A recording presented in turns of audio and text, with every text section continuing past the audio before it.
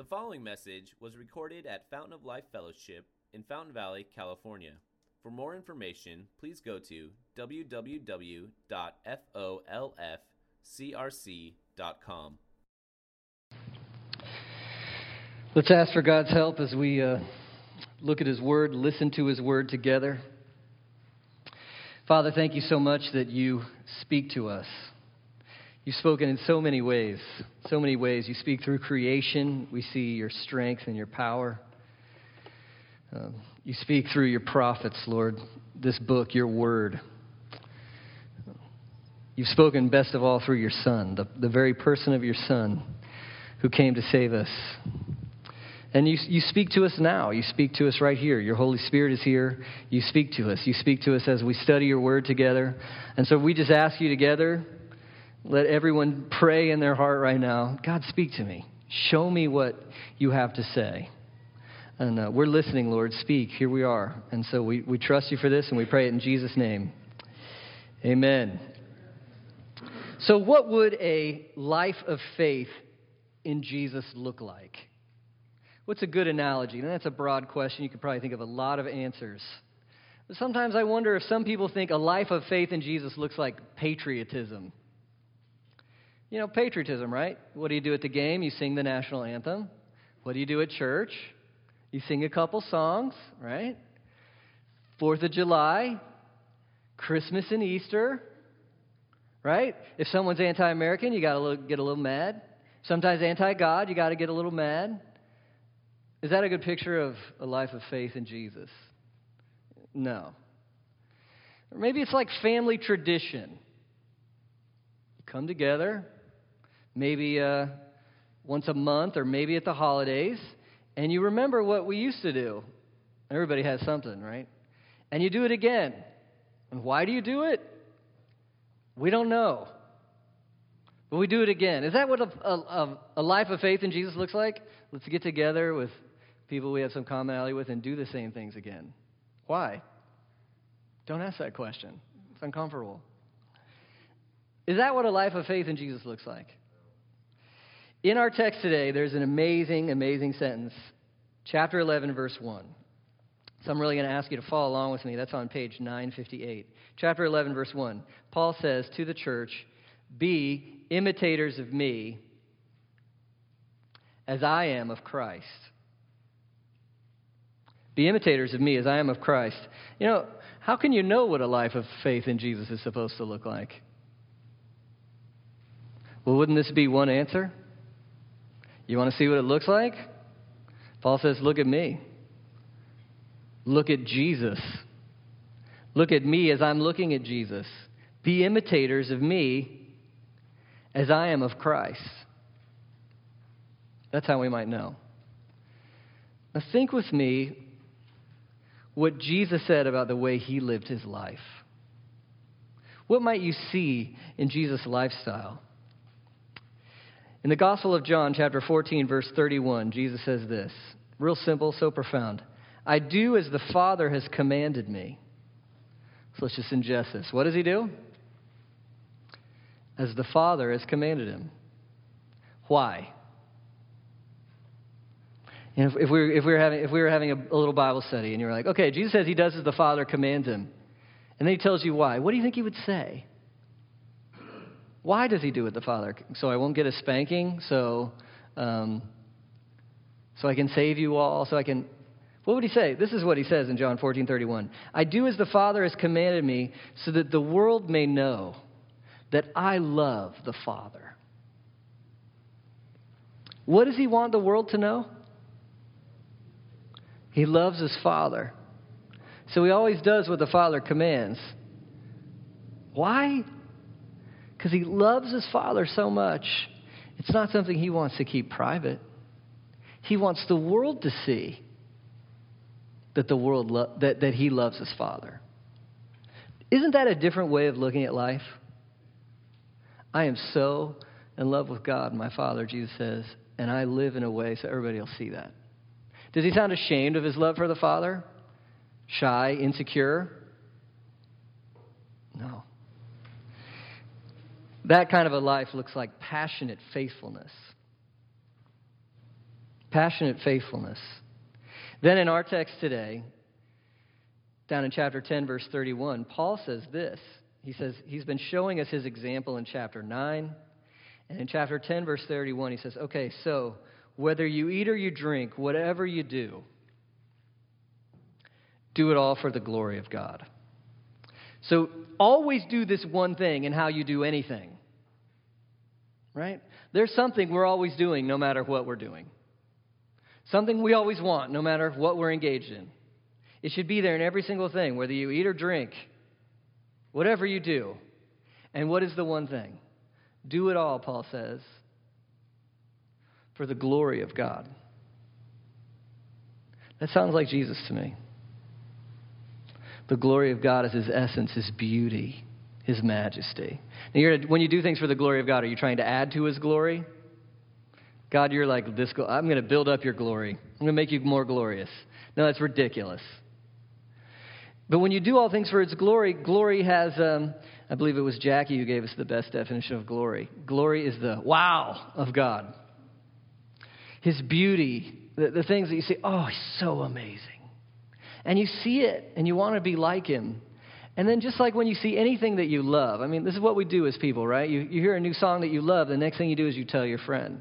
A grandchild is born. The next thing you do is you post pictures on Facebook. When you see something beautiful, you share it. You want it to be seen and appreciated by others. That's what we do.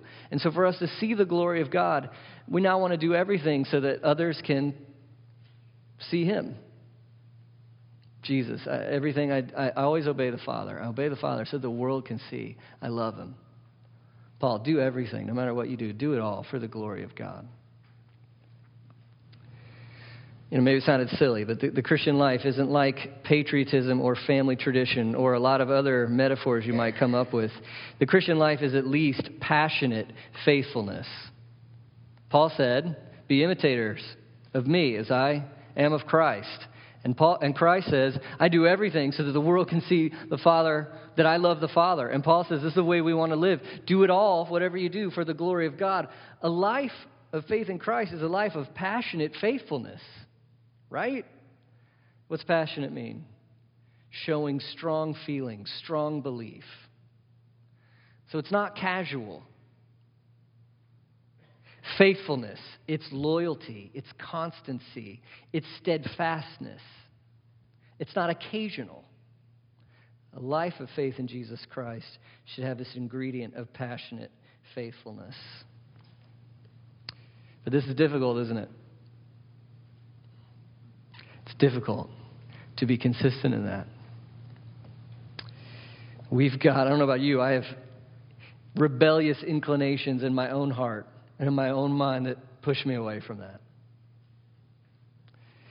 We have doubts that compromise our convictions.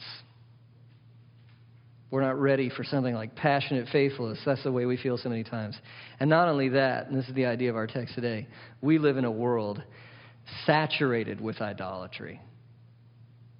And you're like, what? You just threw the idolatry concept at me? Yeah, nearly every influence in the world around us is going to try to entice us away from passionate faithfulness to Jesus. Can you feel that?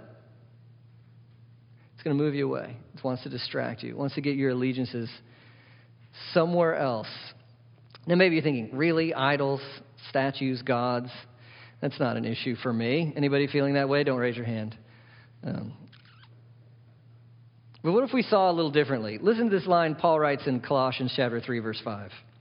Colossians 3, verse 5, Paul says, put to death, therefore, what's earthly in you. Okay, what's that? And then part of what he says is covetousness, which is idolatry. What? Covetousness, which is, what's covetousness? Idolatry. You don't need a silver statue to worship an idol. What's covetousness? Covetousness is an inordinate or inappropriately large or excessive desire for something, right? And it's usually something that's somewhat good. The problem is you take something that's good and you make it into an ultimate. I have to have this. Coveting. And that's idolatry. You know, last Wednesday it came out that one of science's convictions about human origins has been called into question. What? Yeah. The Guardian had this article, and it was about Professor Rainer Protsch von Zieten. Okay? And you may not know this, but he's world famous for his work on ancient humanity. Okay? He had supposedly discovered the vital missing link between modern humans and Neanderthals with a skull fragment found in a peat bog near Hamburg that was more than 36,000 years old. Wow. However, the professor's 30-year academic career has now ended in disgrace after the revelation that he systematically falsified the dates on this and numerous other quote-unquote Stone Age relics. Just last week. Last week, his university in Frankfurt announced that the professor had been forced to retire because of numerous falsehoods and manipulations. For instance, that crucial Hamburg skull, which is from a Neanderthal known as the Honhofferson man, it's actually only 7,500 years old. Sad trombone, right? Wah, wah, wah. Another one of the professor's sensational finds, the Paderborn Sandman. Originally, this had been dated at 27,400 BC. Oops. He only died a couple hundred years ago, 1750. Oops. According to experts, this professor's deceptions may mean that an entire section of the history of man's development will have to be rewritten. Nearly everything on Neanderthals that has been taught and believed is bogus. Incredible. Thomas Terberger, the archaeologist who discovered the hoax, said this: anthropology is going to have to completely revise its picture of modern man between 40,000 and 10,000 years ago. But then the article asks this insightful question: why would von Zieten do such a thing as this? And Professor Terberger said, if you find a skull that's more than 30,000 years old, it's a sensation. Right? You've changed everything. You've blown up the field. If you find 3 of them, people know who you are. It's good for your career. But then Terberger says this: at the end of the day, it was about ambition. Ambition. Not science. Ambition. I don't know Mr. Protsch's faith, the brilliant scientific hero, but he seems to be a very devoted servant to his God. What's his God?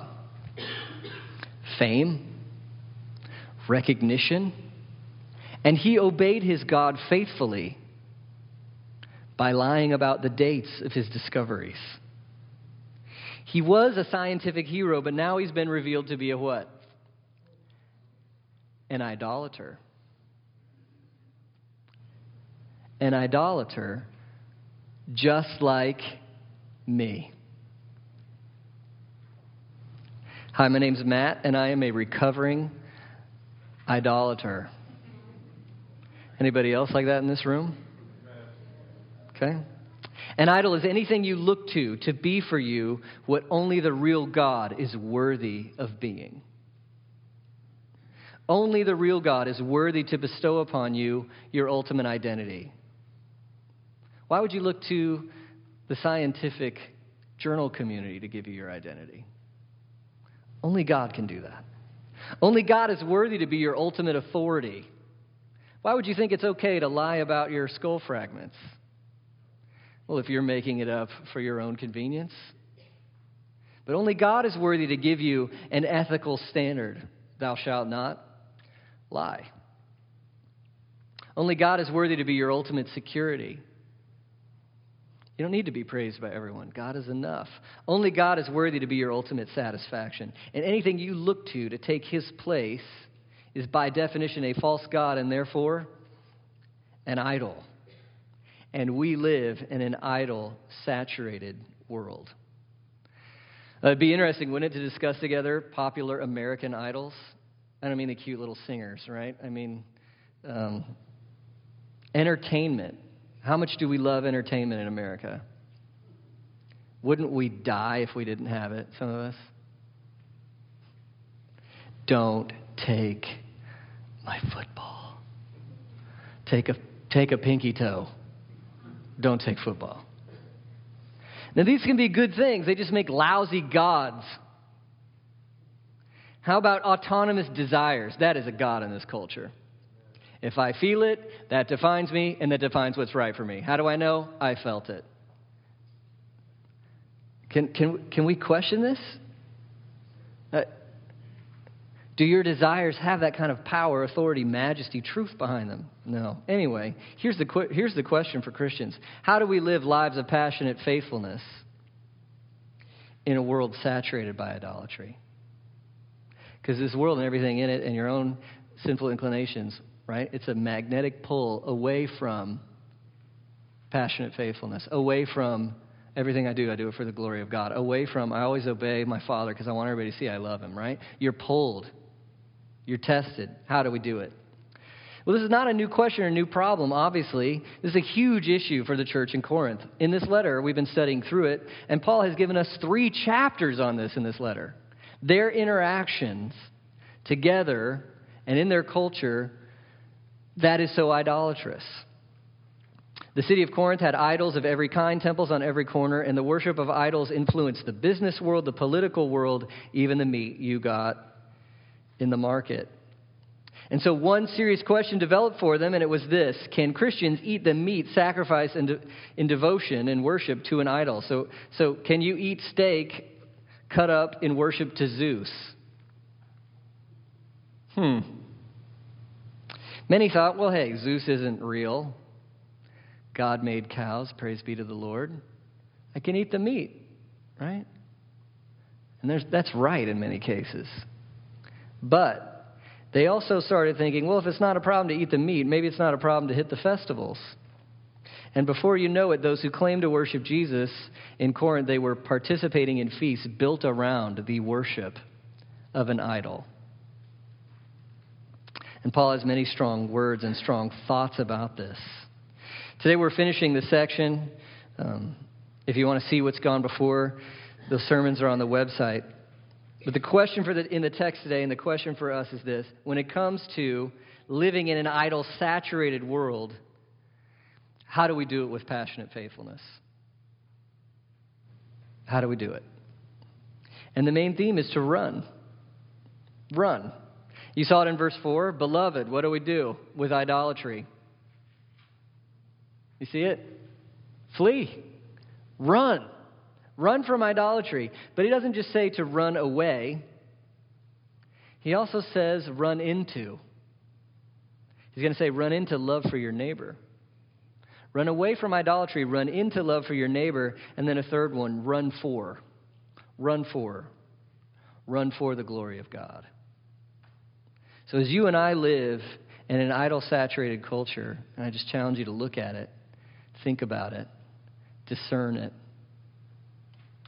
How do we do it with passionate faithfulness without turning into just something casual? Well, you got to run. Run from your own idolatry. Run into love for your neighbor. Run for the glory of God. Start with the first point. It's in 14. Therefore, and Paul's wrapping up what's gone before and moving ahead into what's coming next. But he says 2 things. Number 1, therefore my what? Beloved. Isn't it great to know that you can be struggling with idolatry and still be beloved? What earned you that title, beloved?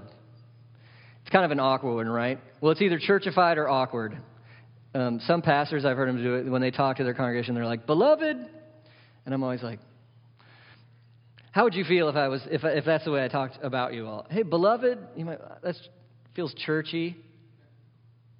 But if you really got to the heart of it, it would go past churchy into, what if it was real? Like, hey, the way I'm referring to you is you are people who are deeply loved. That's what identifies you. You are loved. I love you. We love one another. We are loved.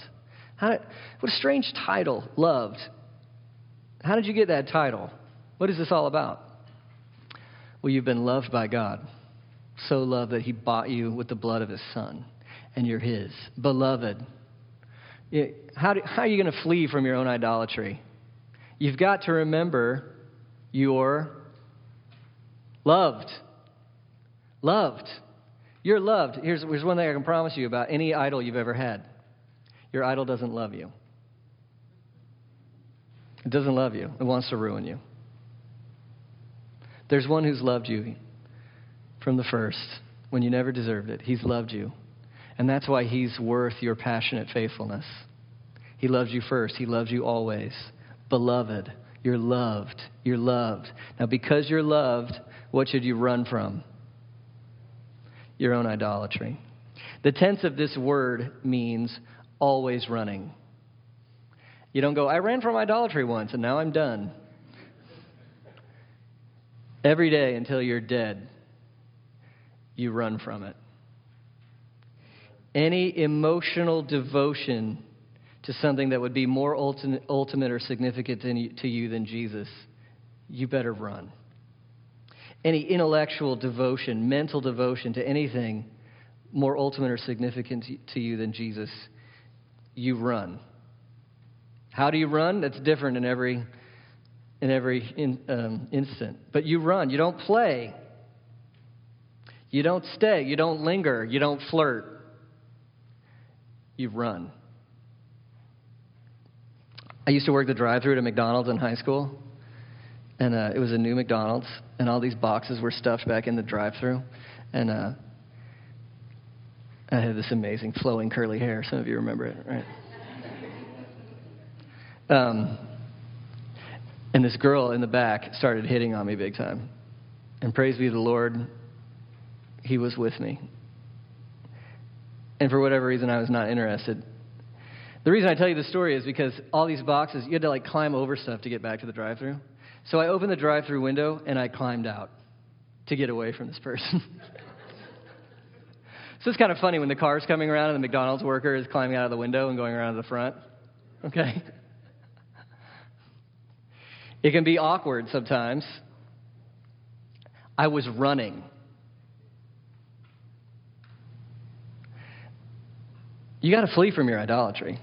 You got to climb out the window.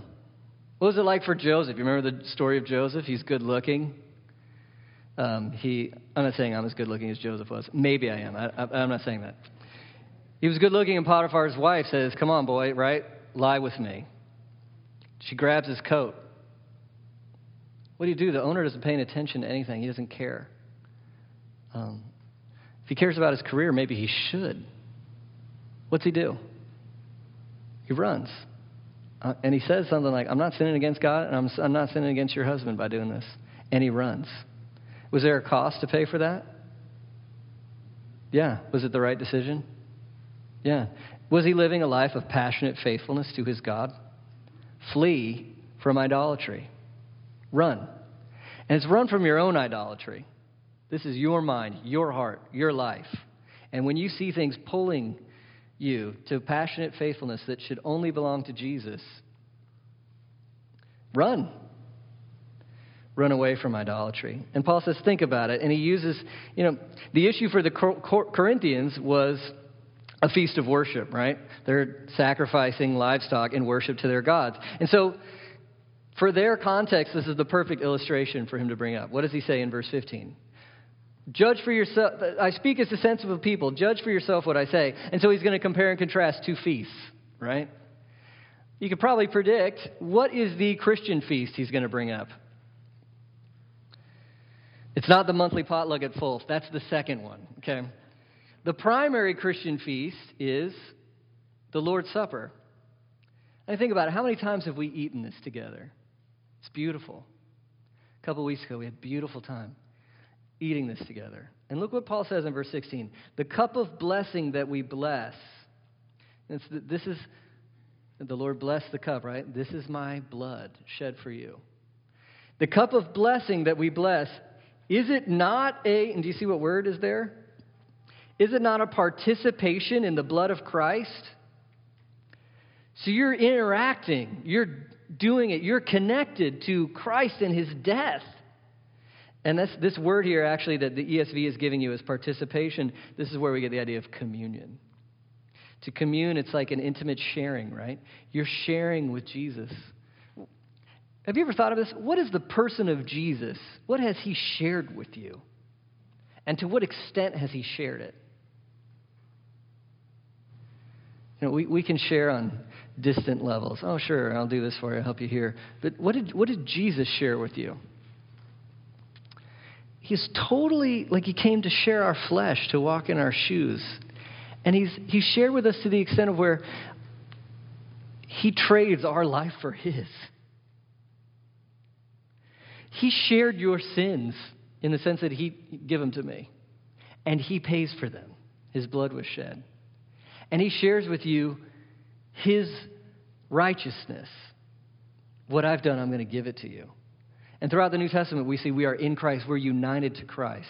He has shared his very self with us. We're his body. We're his bride. We're his people. This may be the best idea, belief, doctrine in the world, that you're united to Jesus. I am yours and you are mine. You can say that to him through faith in what he's done for you. And when you drink this cup, you share intimately. His death for me won me. I belong to him. His death bought my forgiveness. His death is my death to idolatry. Jesus, you're the only one for me. When you drink that, that's what you're sharing in. And we share in his body. His body was broken. His life, for my life, makes me right with God. His work for me earns my adoption before the Father. His life gives me new life in him. And his life puts us together. Now we are the body. Together we share him. It's not just me and Jesus, right? In a corner. It's us and Jesus. We share him together. We have fellowship with him and his Son and with one another. We're in the body together. And we participate. We commune. We acted this out. We're connected. This is real for us. This is our lives. This is what we do. This is who we are. This is our feast. You've connected with Jesus. And then he brings up the priest from the Old Testament to the New Testament. This worship communes and connects people with God. So now look at verse 19. Well, what do I imply then? Food offered to idols or anything, or that an idol is anything? So is Paul afraid that Zeus is going to overtake God, the creator God? Is Paul superstitious? Oh, the bad guy priest touched your steak, and now you're going to get sick. Is that what it is? Is it about the meat itself? Is it about we're afraid of this God? Well, of course not. Of course not. Is it the food that's a big deal itself? No, verse 19. Is it the idol that's a big deal itself? Are we scared of any other god? Like, oh, it's God for this other god. We're not sure who's going to win. No, they're not gods. There's one God. But, verse 20. You ready for this? I imply that what pagans sacrifice, they offer to, see it in the language yourself, to what? Demons. I don't want you to be a participator, a communer, an intimate sharer with demons. You can't drink the cup of the Lord and the cup of demons. Now they are, right? They're drinking both cups. But it's like Jesus says, you can't have two masters. One you'll love, the other one you'll hate. In the end, one will really actually be your master. He is saying, you pick a team. Which cup are you drinking? Now, demons. It always feels like crazy talk a little, right? When we bring up demons. It's easy to over-spiritualize things, you know. The person driving through the parking lot, like, I claim a parking spot for me in Jesus' name, you know. I curse the evil one. You could over-spiritualize, or, you know, you wake up sad one morning and you're like, the devil is oppressing me. I don't want to throw that around lightly. And yet, what is Paul saying here? There's something that's inspiring the idolatry of the world. Okay? And it reminds us that as Christians, we believe in a spiritual reality. And to me, as I look at the world, it's not hard to believe that there is a spiritual force that is evil, deeply evil. You look at some of the things in the world and you're like, really? Evil. They love evil, the Bible tells us. They love destruction. They want to ruin you. And because they want to ruin you, what will they inspire? Idolatry. What's the best way to ruin you? Well, it's easy, isn't it? If God is the only one who can satisfy you forever, and they don't want you satisfied forever, where do they want your hope? They don't really care as long as it's not God. They don't really care. It could be wealth, material, riches, sexuality, another religion, anything, as long as it's not God. Idolatry. If Jesus is the only one who can save you, then what do they want you trusting in? Your own goodness. Anything other than Jesus. If passionate faithfulness is the life of faith, then what do they want you to be? Casually flirtatious. Casually flirtatious with idols. And Paul says if you participate in those ceremonies, you're communing with the enemy. Your life is saying, I belong to something other than Jesus. Now, it's hard to know in our culture where that line is, isn't it? For them, it was really clear. Here is a worship festival to Zeus. I don't have that in my experience. I don't know about you. It's hard to find our lines. Where has something become more than just a good thing, and now it's become an idol thing? And you need to flee it. Something we should think about for our own lives, for our own experiences. But look at verse 22. This is an amazing question. Two questions. Shall we provoke the Lord to jealousy? Are we stronger than him? When you flirt with idolatry, and really the heart of this is something is more ultimate to me than Jesus in some way. When you flirt with this, when you're moving that way, it's possible to provoke the Lord to what? Jealousy. Do you know our God is a jealous God? He's not embarrassed of that. Says it about himself several times. That jealousy, right, most of the time is a bad thing. It's kind of like covetousness when we use it that way. You want things you shouldn't have. But there's a time, right, when jealousy is totally appropriate. Someone's flirting with your spouse. How should you feel? If you're like, oh, I don't care. The rest of us are like, something's wrong with you. How should you feel? Jealous. Why? Because you have a connection with that person and a covenant with that person. There are certain things from that person that should only belong to you, namely flirting being one. That's mine. It's rightfully mine. And my flirting is hers and only hers. We're in covenant. And so if there's anything outside of that, it should be jealousy. Now, two things. One, Paul is bringing this up to make you a little bit afraid. And if you imagine your spouse coming up to you and being like, honey, let's have an open relationship. I'm bringing in a boyfriend or a girlfriend. And your spouse would be like, no, you are not. And their feelings would be rage. Let's not go to Jesus and be like, hey, Jesus, I'm kind of interested in a religion where I can worship you and some other stuff. So can I do, I'll give you Jesus time, but then other aspects of my life, I'd like to kind of flirt with some other gods on that. What's Jesus' response?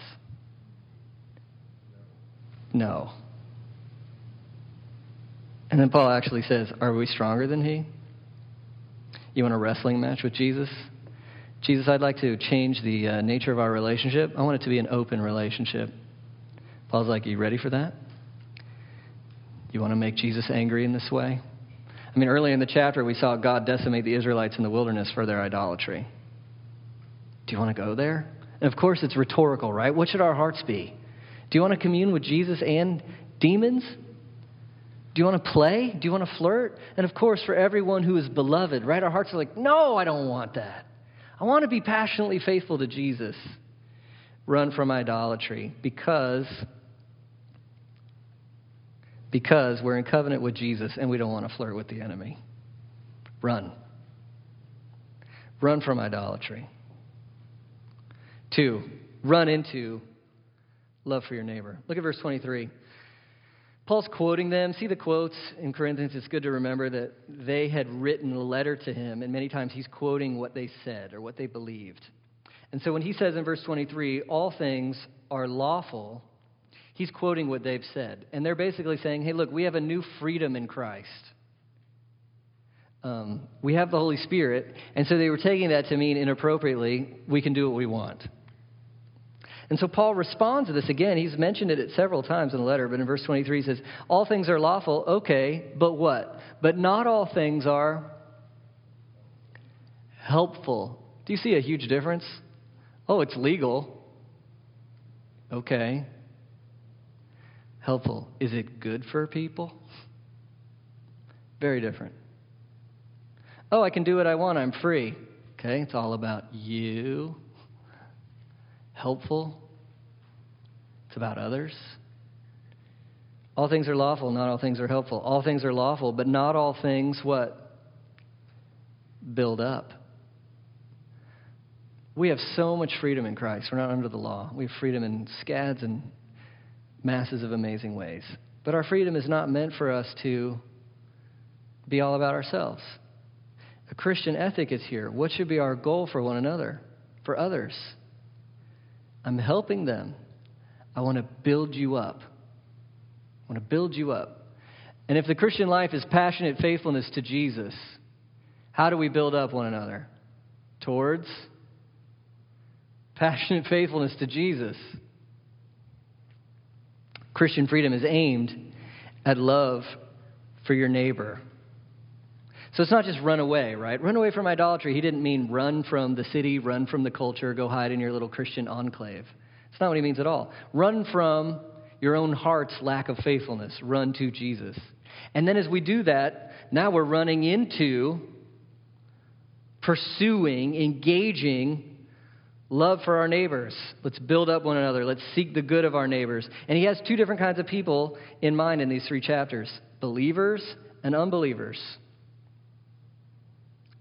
And so when it comes to loving our neighbor in the context of idolatry, don't you remember some of the Corinthians were kind of being like, oh, it's okay to eat Zeus steak together? And that was really wrecking other Christians. Maybe they'd spent their whole lives worshiping Zeus, and now they're finally breaking free. And to them, part of that worship was eating that meat. And when they see other people who love Jesus eating that meat, they're like, are we doing both here? So the strong group who understood, oh, we can eat the meat, they're wrecking the faith of their brothers and sisters. They're influencing other brothers and sisters towards idolatry. Paul says this cannot be. So how do we love one another in the context of an idol-saturated world?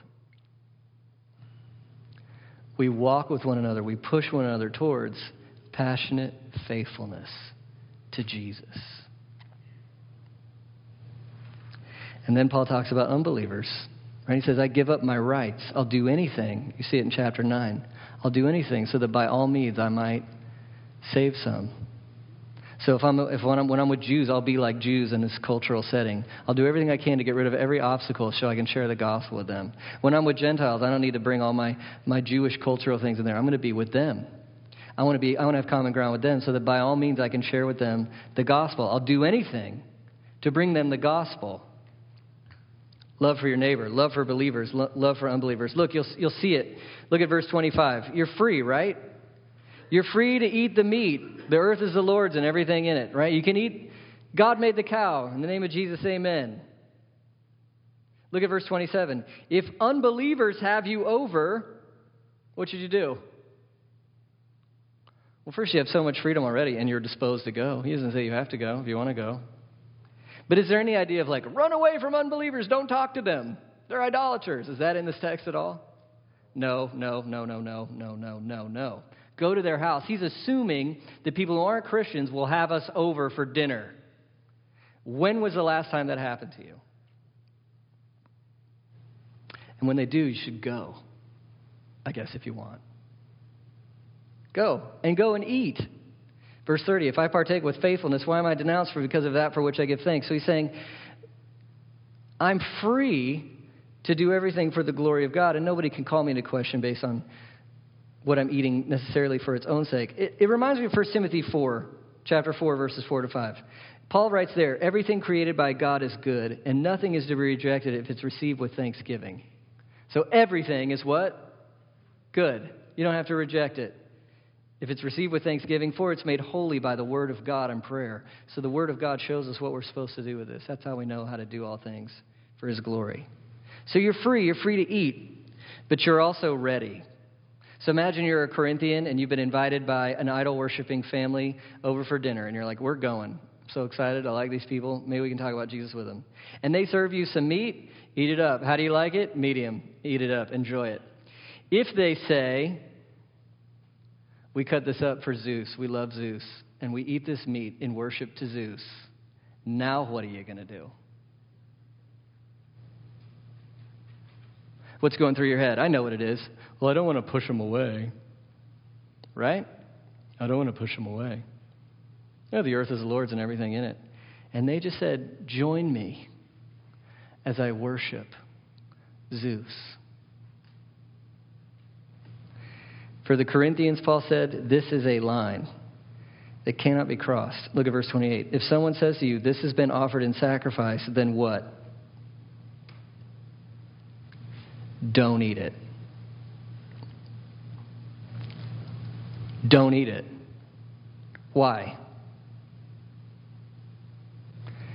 For the sake of the one who informed you. It's not about whether or not the cow is actually killed to Zeus and is it dirty Zeus meat now. It's about love for your neighbor. And there's somebody else in that room. And to him, when he eats this meat, he's worshiping Zeus. And if you eat the meat, in his mind, he's thinking, you are worshiping Zeus with me. And you hear Jesus' words, I always obey the Father, so that the world will know that I love the Father. You eat that meat, that man thinks you love Zeus. And if you love him, you'll make sure he knows you love Jesus. There's a line you can't cross. That line will have a social cost, maybe. You didn't eat my meat? For the Corinthians, it had a business cost. If you would eat some festivals, you can't be in the business group. It'll have a cost. It had a cost for Joseph to run away. But it's love. So your job and my job is to know where that line is. We're loving people. We can be involved in a host of things. But when your heart tells you this has moved from casual sharing of life to an explicit worship of something else, you need to be explicit, Paul is saying, about who you're for. And what an opportunity. What an opportunity. You think Paul envisions that you going to the person's house and they're like, this is meat sacrificed to Zeus. Let's praise Zeus together. Do you think you're supposed to be like, you dirty, stupid, rotten pagan? Don't you know Zeus is terrible? Burn in hell forever. Is that what he envisions? No. What if it was something like this? I am so thankful you invited me. And this meat looks so good. And I respect my friendship with you so much. So I hate to even have to say this for this reason.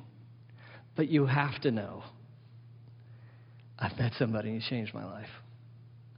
Jesus has changed my life. And then you say, and he's so different from all these other gods.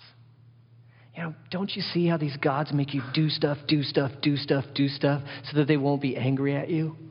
And we're like slaves to them? Jesus came and did it for me. He's forgiven me of my sins. He died on the cross. He rose from the dead. He's changed me. I'm different. And I love him so much. I just can't. I cannot eat and worship to someone else.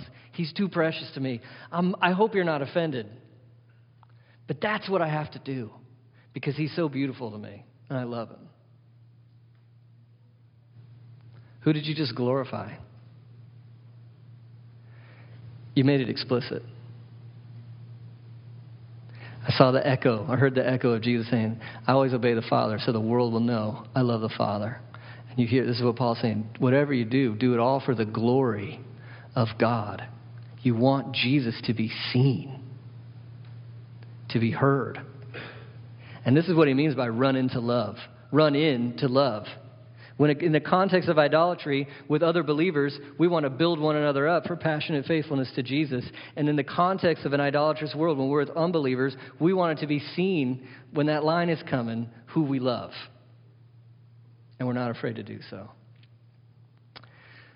Run away from idolatry. Run into love for neighbor. Run for the glory of God. Look at verse 31. So whether you eat or drink, whatever you do, do it all. Do it all for the glory of God. Is God glorious to you?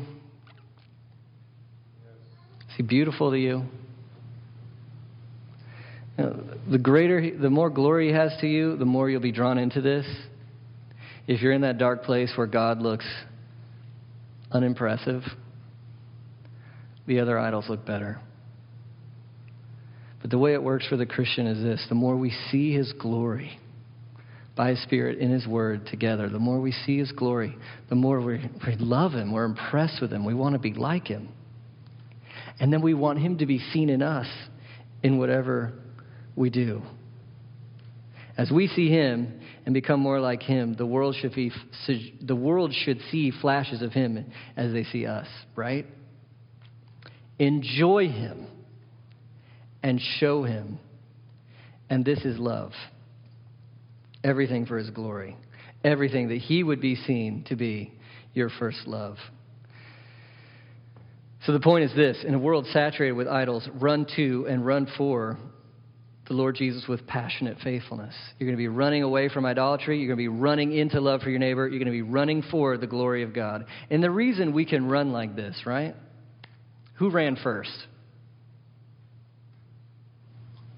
Who ran first? Hebrews 12, verse 1. Therefore, since we're surrounded by such a great cloud of witnesses, let us lay aside every weight and the sin which clings so closely, and let us run with endurance the race that is set before us. Verse 2, looking to who, do you remember? To Jesus.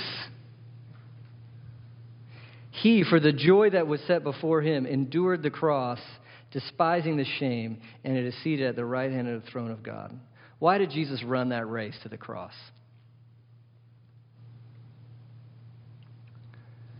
For the joy set before him. What do you envision that joy being? What made Jesus so happy? Well, part one, we've seen it, right? He wanted to glorify his Father. I love my Father so much. Look, world, I'll go to the cross for him. But there's another love that fits right in there. There's another love. He's doing something for the glory of God. Let it hit home. He ran for you. He ran the race for you. He ran the race to be able to commune with you so that you could commune with him. He ran to have you. Was his running for you a casual flirtation? Or was he all in every moment for you? We saw it last week, right? He loved his own to the end. He ran for you to the cross. He lived a life of passionate faithfulness in your place for you. You know, for all of, I told you I'm a recovering idolater. I'm so glad Jesus has paid for all my idolatry. Aren't you? I haven't run faithfully. He has.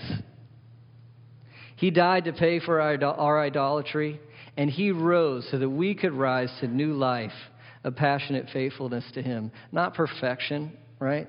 Don't hear me saying God will love you if you'll live a life of passionate faithfulness. Nobody in here has done that well enough. But God has so loved you and lived a life of passionate faithfulness for you in Christ that he can start changing you to where you start feeling what Jesus felt of. I want to live a certain way so the world will know I love the Father. Run for him. Run like him. Away from idolatry into love for his glory. Let's pray. Father, we want all this to happen in us. I wanted it to happen in me. As we sit here right now, Make it happen in me. Show us. Will you guys pray this with me? Lord, show me my idolatry. Show me where I'm flirting. Show me where I'm too close with the enemy. And let me run from it and run into you, the one who's run from me. And Lord, in this idol-saturated world, let me run in such a way that every one of us here, that we would live in such a way where people would say, that person loves Jesus. Lord, show us when the line is getting crossed and we need to stand and be explicit and say, I live for Jesus. And give us the boldness and the strength and the peace and the joy to do so. And we pray that we would do it for your glory. That in everything through us, people would see your beauty expressed in who we are. And just lastly, we thank you so much that even when we don't do this, you love us, you forgive us, we're your beloved. You ran first. We run because of you. We pray this in Jesus' name. Amen.